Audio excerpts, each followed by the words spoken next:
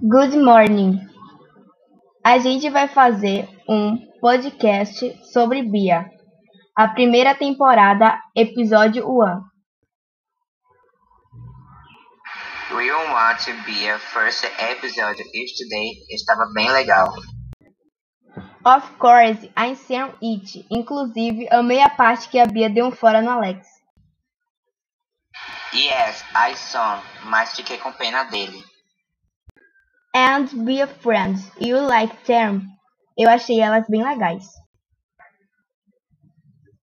Sim, gostei muito delas, principalmente da Kiara, because she is very funny.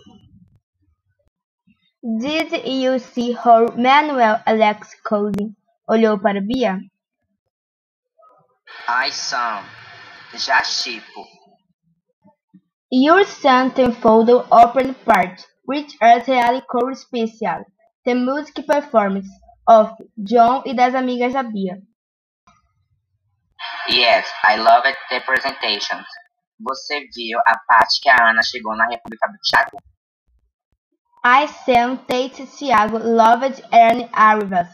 Pena que o capítulo acaba aí.